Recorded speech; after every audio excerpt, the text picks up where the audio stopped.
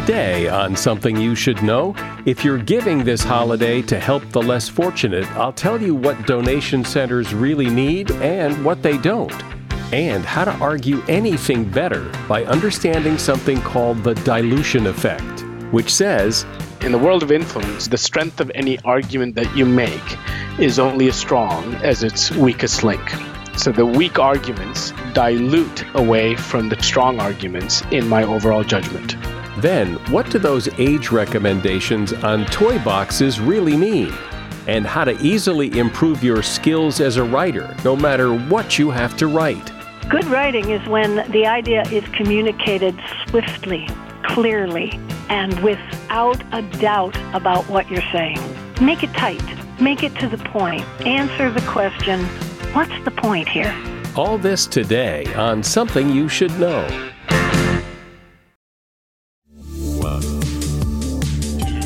Hey, say what's happening, man. Tip T.I. Harris right here, the King Good. Welcome to 10 Songs That Made Me, a new show that invites artists and influencers to explore 10 of the tracks that made them who they are today, as creators and as people. You'll hear the soundtrack to my life in the very first episode, but make sure to tune in every week for new episodes. Follow and listen for free, only on Spotify.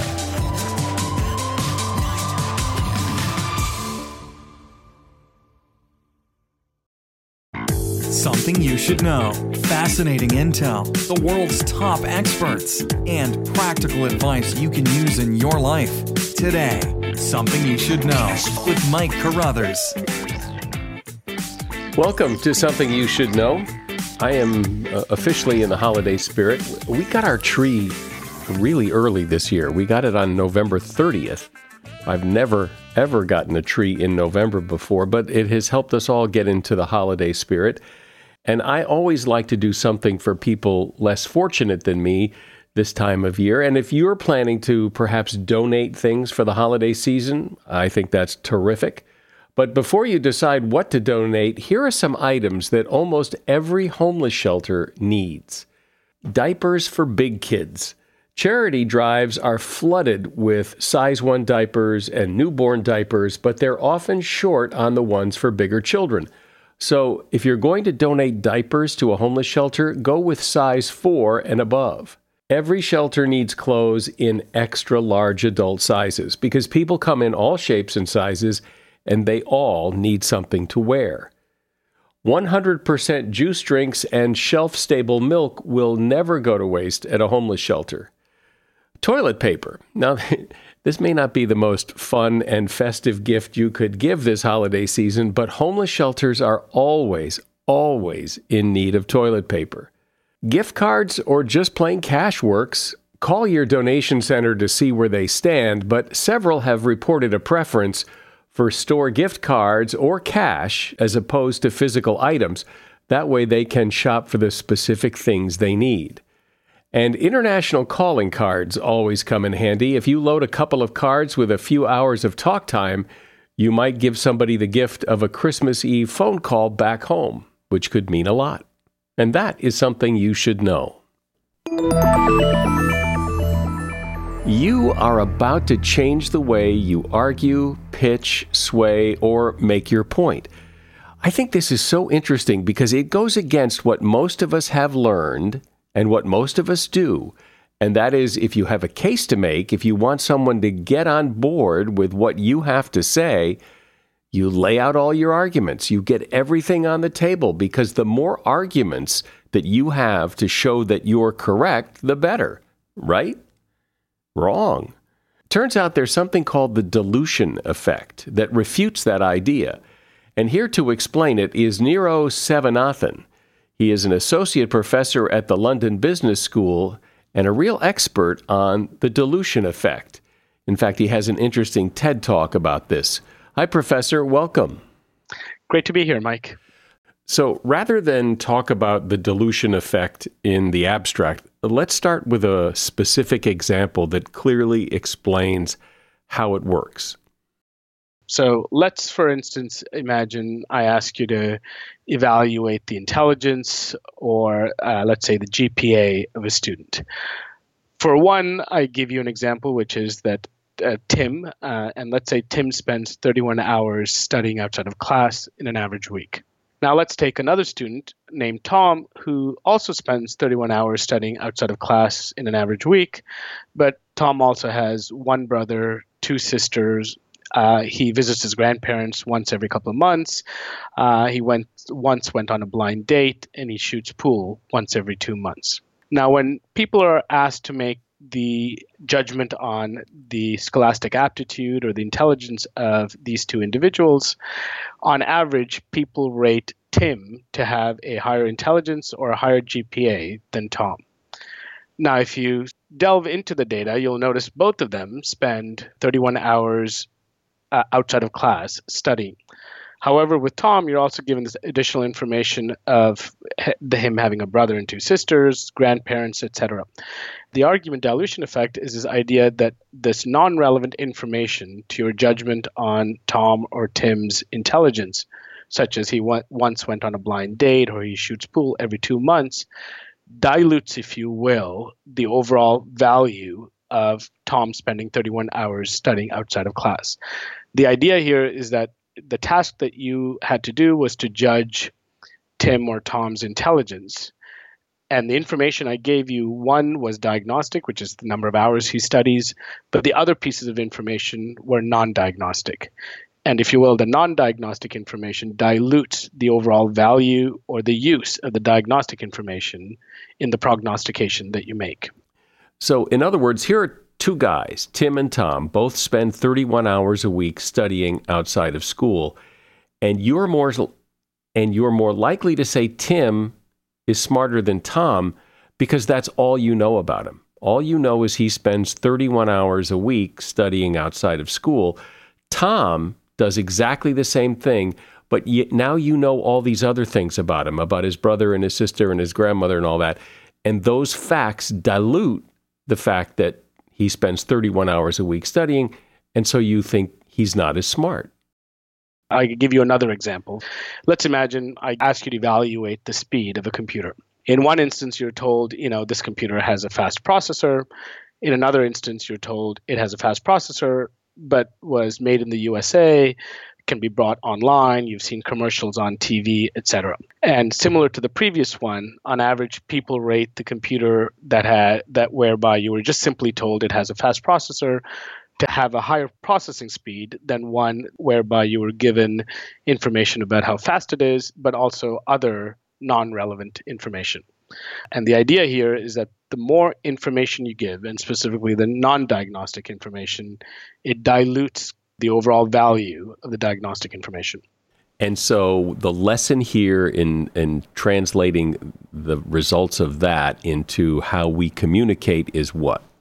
Oftentimes, whenever we make an argument or we want to make a point, we usually list several reasons or several arguments, if you will, to try and back up that point. What the argument dilution effect highlights is that when you're listing several reasons to try and back up your argument, that weak reasons, or put another way, weak arguments in your reasoning dilute away from your strong arguments. So for instance, who is your favorite baseball team or basketball team? Well, I'll go with the Dodgers. So let's assume you have decided to try and influence me that Dodgers are the very best baseball team in the Major League Baseball.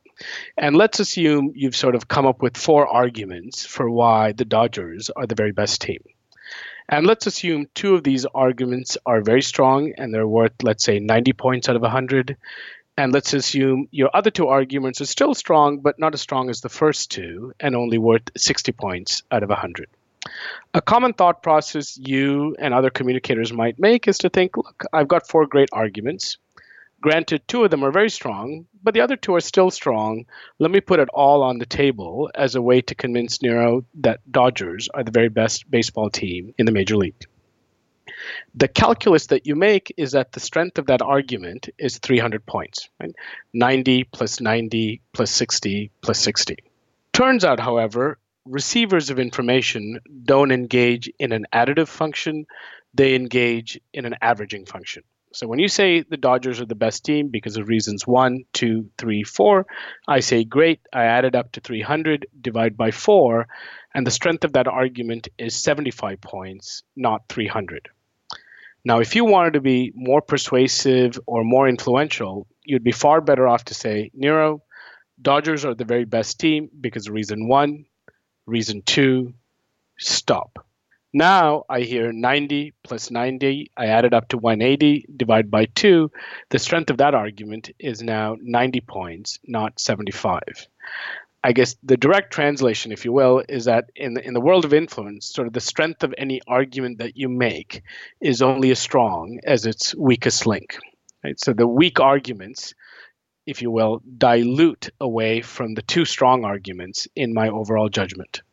Which is counter to how people think, which you use the phrase, get it all on the table. Here are all the reasons why you should agree with me, when in fact what you should be doing is finding the very best of those arguments, keep the weaker ones off the table, and that makes a stronger case. Indeed, right? And we've all been in instances where you'll sit through, and I commonly see this, where someone will give a PowerPoint presentation, and invariably they'll get to, their 5th slide or their 10th slide, and it'll say, here are the 15 benefits to launching this product, or here are the 20 benefits to enter this new market. And the idea and the calculus, which is a kind of a wrong forecasting error that they're making, is let me put it all on the table to try and influence the individual. A very clear takeaway from this work and this research is that's great that you've come up with 15 arguments. Step back, figure out which are your 2 or 3 very strong arguments, put those on the table, leave the others to the sidelines. They could be offline conversations, they could even be part of your appendices, but they should never ever be the central element of your discourse. And the idea really that if I were to sort of kind of drive home is in the world of influence, quality trumps quantity. You cannot make up for quality of an argument by simply increasing the quantity of your arguments. What if, I don't know how you would ever test this, but what if you had those 15 reasons and they were all strong, they were all fairly equally strong? Are you still better off pruning some of them off the list because that's too many? Or if you have 15 or 150 really strong arguments, do you give them all? The problem that, practically speaking, is that oftentimes you think that all 15 of those are very strong arguments, but in fact, they're not. Oftentimes, the reason why you think 15 are great or 20 are great is you're not being disciplined enough to sort of step back and think, is reason 12, 13 really as strong as reasons 1 and 2? Oftentimes, they're not. And I guess the thing to keep in mind is what is, if you will, the difference or the change or the delta between your very strong argument and your weaker arguments. If your top 2 arguments are sort of 90 and 85, my advice would be is to throw them both in there, because even as you average it, it's still fairly high. The difference arises where your first one is 90 and the next one is 70.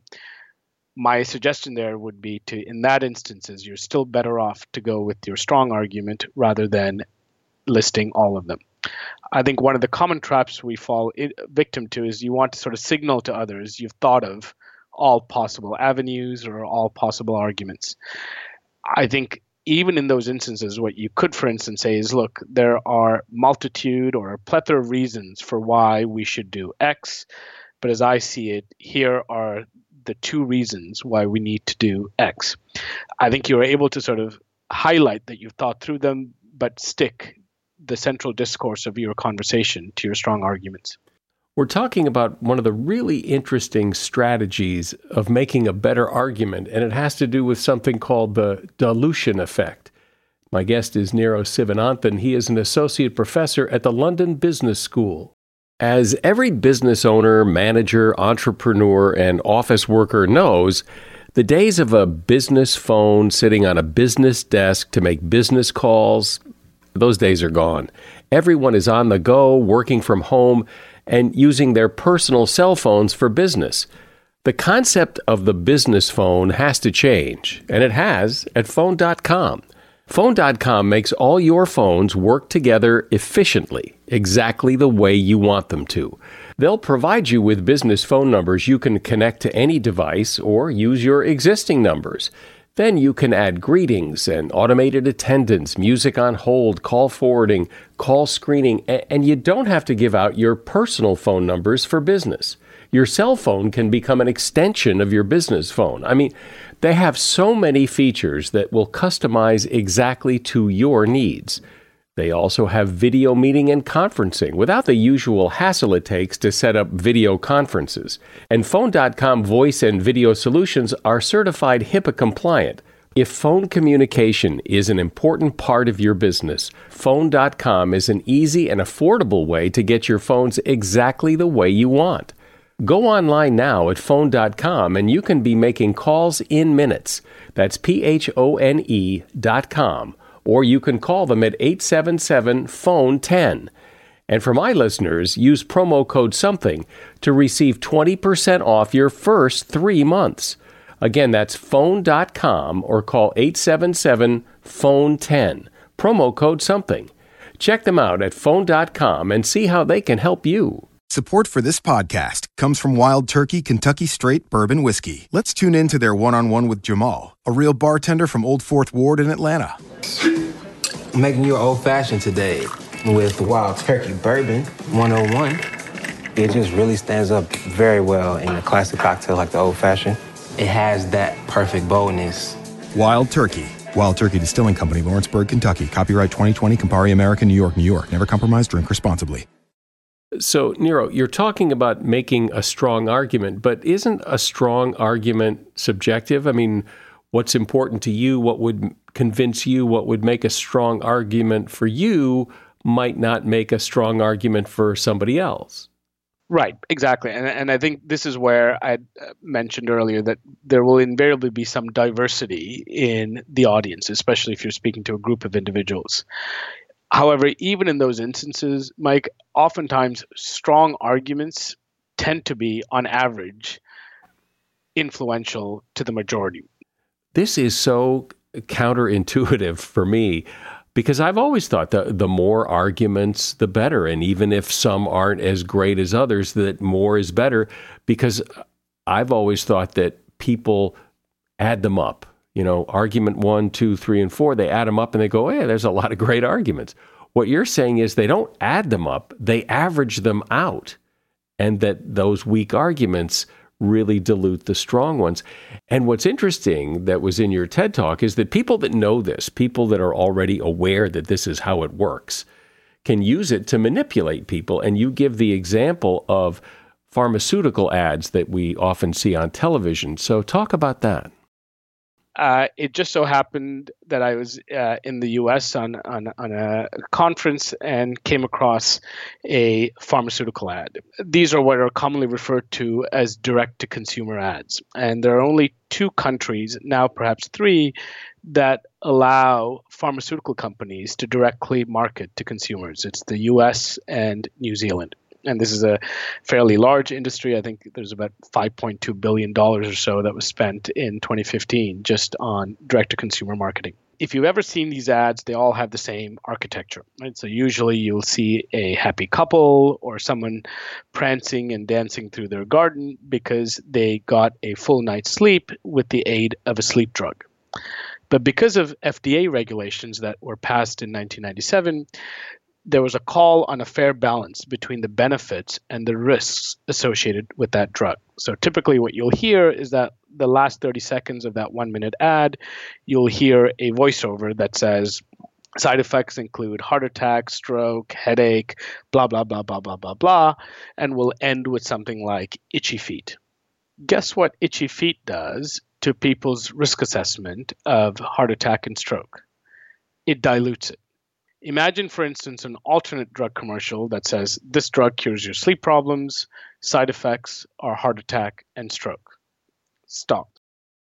It sounds much more severe because all you know is that it can cause heart attack and stroke, and those are pretty serious side effects, and that's all you know. So my guess is that when you add itchy feet, that somehow that dilutes that and makes it sound not so ominous.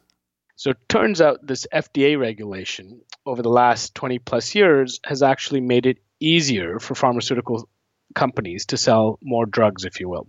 Specifically, patients rate the drug to have overall less severity in side effects when they list more side effects rather than less, all as a result of the argument dilution effect. So we have a set of studies that tested whether it be a print medium, audio, etc. The more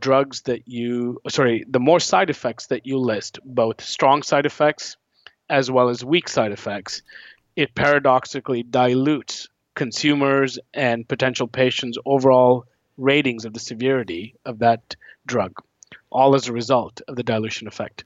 Isn't that fascinating that the human brain does that? Because you would think if a drug could cause a heart attack and stroke, I mean, okay, that's pretty serious. And then you throw in itchy feet at the end, and all of a sudden it doesn't seem so bad. It still could cause heart attack and stroke. That's right. And in fact, one of the first studies that we did was we took a actual real commercial. It was a drug called Cymbalta. And for one group, we showed them 78 seconds of the ad, so the full audio. And for the other set of participants, we showed them just a 75-second version of that audio. So if you think about it, just 3 seconds of it was spliced out. And the 3 seconds that were spliced out were the minor side effects. I think it was nausea, dry mouth, and constipation. And you would think it's 3 seconds, so it's less than 10% of the commercial that's been taken out. And we showed them both of those commercials, and lo and behold, what you find is that the individuals who heard the full ad rate the overall severity of the side effects of that drug to be significantly less than the group that heard the 3-second shortened version of that ad. Right? And you would think, this is, and oftentimes, as you know, these side effects are sort of peppered throughout in blazingly fast speed that, most people would either forget about all the side effects or ignore it. Despite the fact that it was only just a few seconds that were taken out, it still had an impact both in people's evaluations of the drug, not just simply how severe it was, but also, the likelihood that they will purchase it and how effective, in fact, that drug is in treating depression. So what's the lesson in all of this? It almost seems like the lesson is shut up. Make your point and be quiet rather than just go on and on and on, because you're just going to dilute your whole argument. That's right. Yeah, I think a very, very simple takeaway, if you will, is less is more. As I alluded to earlier, in the world of influence, quality invariably always trumps quantity. And I think there's always sort of this insidious pull when you're trying to convince a friend or a colleague about an idea or an initiative, is to I have so much great data, let me just give it all as a way to convince them. I think the lesson here is to actually step back and think, great, I've got wonderful data here. What are sort of the most convincing pieces of that data, or what are the most convincing arguments that I could put forth that will change their opinion or change their hearts and minds? So I think it's not just simply just less, because there's lots of advice, keep your arguments to 3, or various other sort of old wives' tales. But the idea here isn't necessarily simply the number, but rather the strength of your argument. If all you have is 3, but 2 of those are worth 90 points and the third one is 10, the clear advice is get rid of that 10. Stick to those 2 90-pointed arguments. Well, it's interesting that in school you're taught more or less the opposite of this, that you're really taught to build your case, to write that 25-page paper that makes your case and explains everything. And that all flies in the face of what you're saying. Exactly. So, and I think one of the overarching themes that come out is that invariably we're cognitive misers. We tend to be very lazy when making judgments. And so oftentimes we're just not willing to put in the mental energy to evaluate it in the way that we've perhaps been told, dump all the data and give all the arguments as a way to convince the other side. Why do you suppose it is? And I think everybody's done this, where even though you've pretty much said what you need to say, you keep talking. You just keep talking. we sometimes fall victim to this is people don't like silence. So you'll sort of start an argument, you'll get to some point, and then instead of sort of cutting it off, when you're met with a bit of silence, what do? You start trying to fill up that space with, oh, and let me tell you this and that and this other thing, etc. And sadly, it's a forecasting error you're making, because you think you're adding to the strength of your argument when in fact you're actually sort of detracting from the strength of that argument. Well, I think you've made your point. You've given your best argument, so we should probably stop talking about this. Niro Sivanathan has been my guest. He's an associate professor at the London Business School and an expert on the dilution effect. And you can see his TED Talk about this. There's a link to his TED Talk in the show notes. Thank you, Professor. No, thank you. It was a pleasure. Do you own or rent your home? Sure you do. And I bet it can be hard work. You know what's easy? Bundling policies with Geico. Geico makes it easy to bundle your homeowner's or renter's insurance along with your auto policy. It's a good thing, too, because you already have so much to do around your home. Go to geico.com to get a quote and see how much you could save. It's Geico Easy. Visit geico.com today. That's geico.com. Support for this podcast comes from Pluto TV. Need an escape?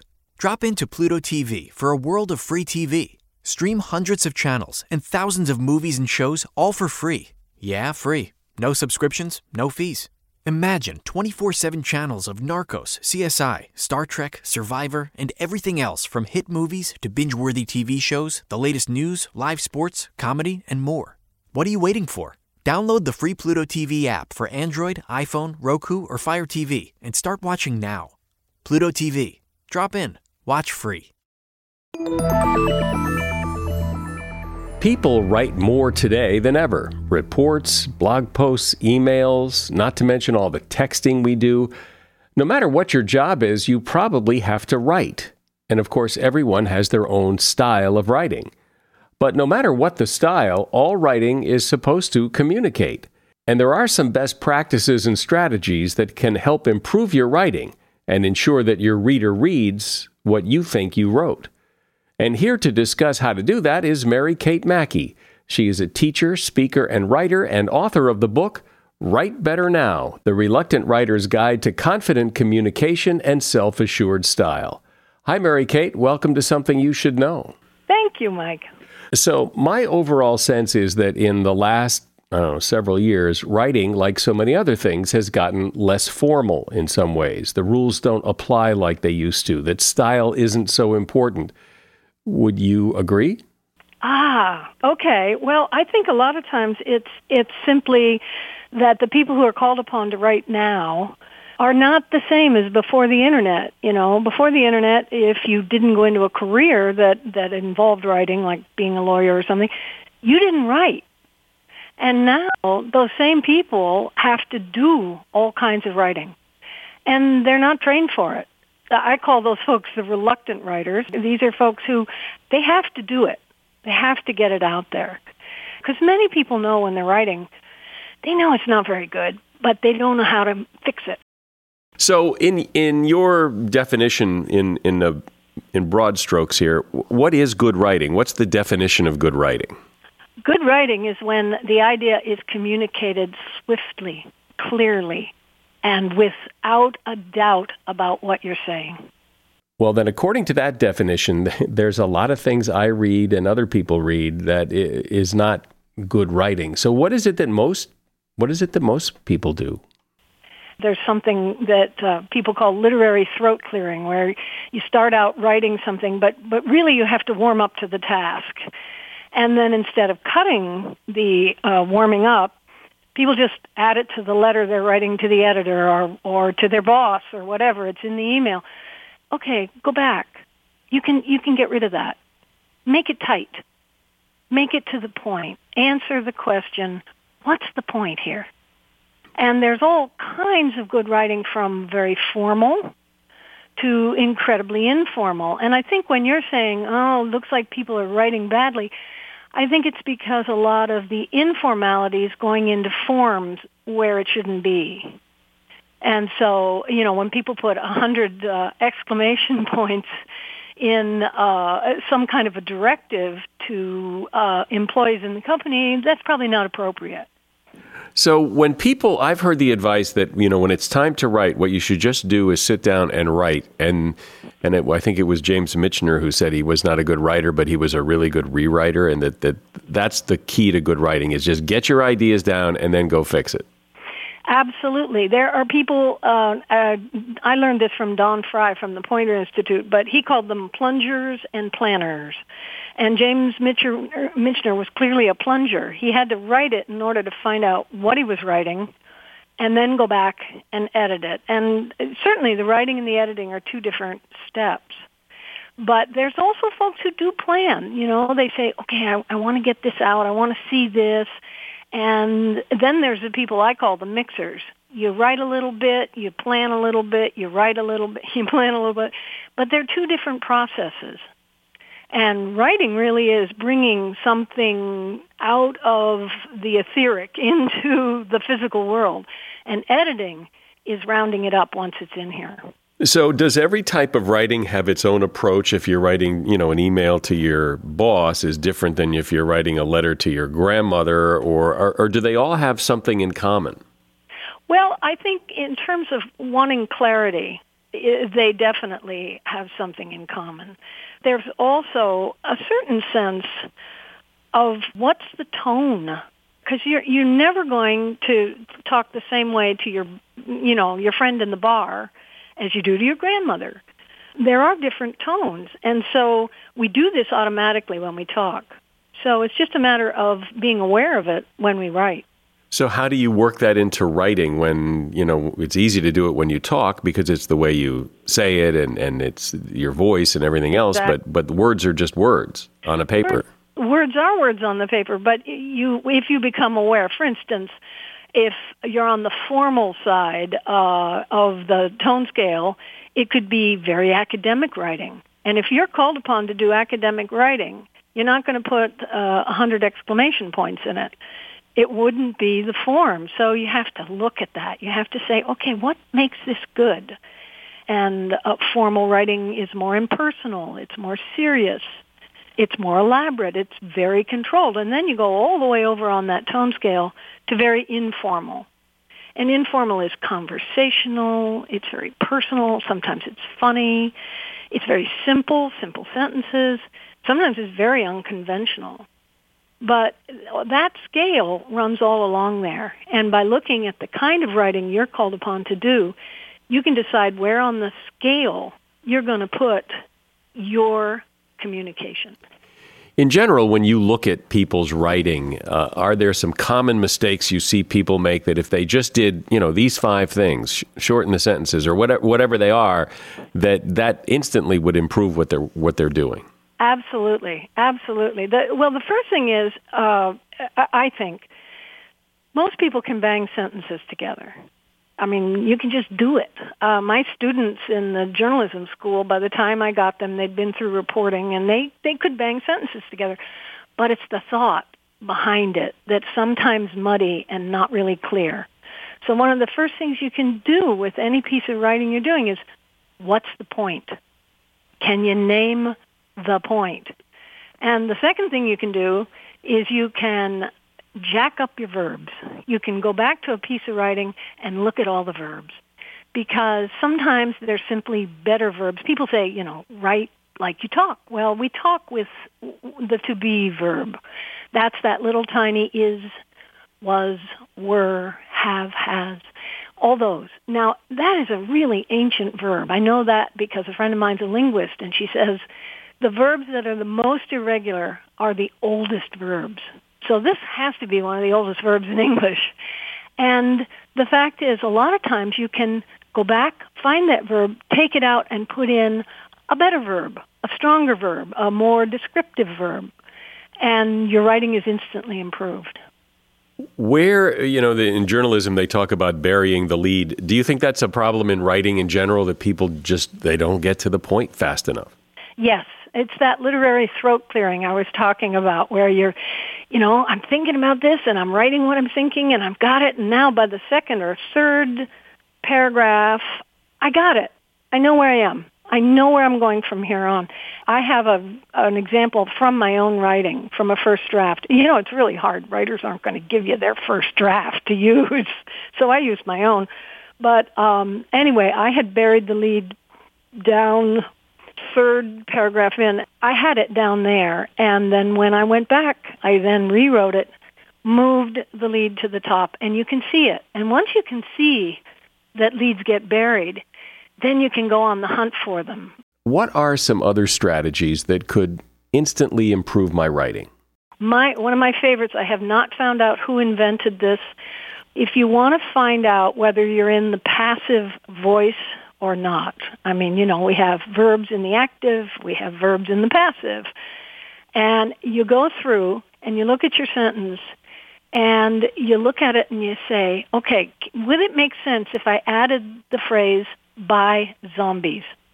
For instance, the hedge was clipped by zombies. And if you can add that and it makes sense, you're in the passive voice. Isn't that brilliant? Being in the passive voice is good?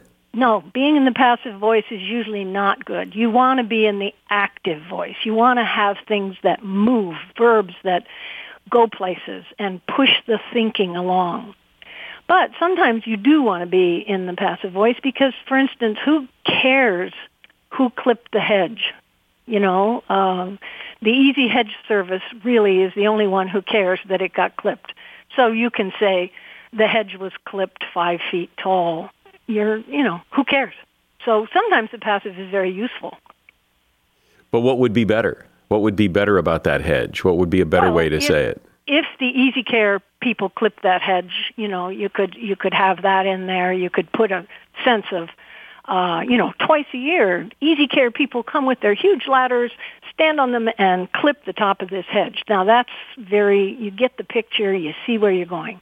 What about individual writing style? You can tell me all the rules to make me a technically better writer, but I could say to you, but that's not how I write. That's not my style. I have a style of writing that makes me a better writer, or makes me a stylized writer, or whatever.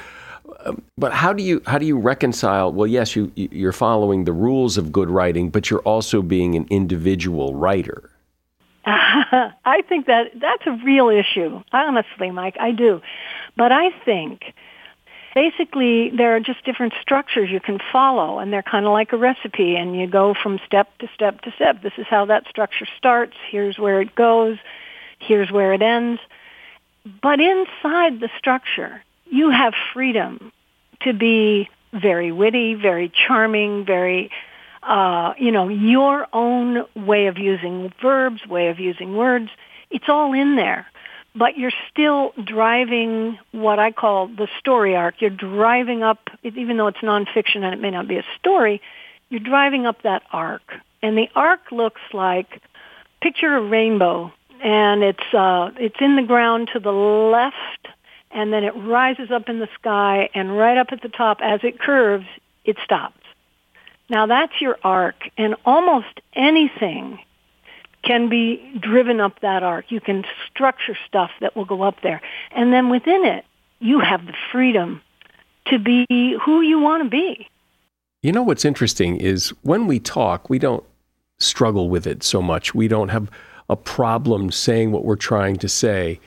But it's very different, or can be very different, when you're writing, to really find the right words and to say. I wonder why that is, why talking is easy, writing is hard. When we talk, the words go right, over our heads. We grab what we can, we get it. But when words are brought into the physical world, they have weight, they count, and they need to be sort of polished up as good as they can be in whatever it is. And being able to have a form can absolutely help your idea get across clearly. You could be James Joyce. I mean, go for it. But when the kind of communication I'm talking about with reluctant writers really is a matter of we need something to convey the good idea. And that's usually a structure.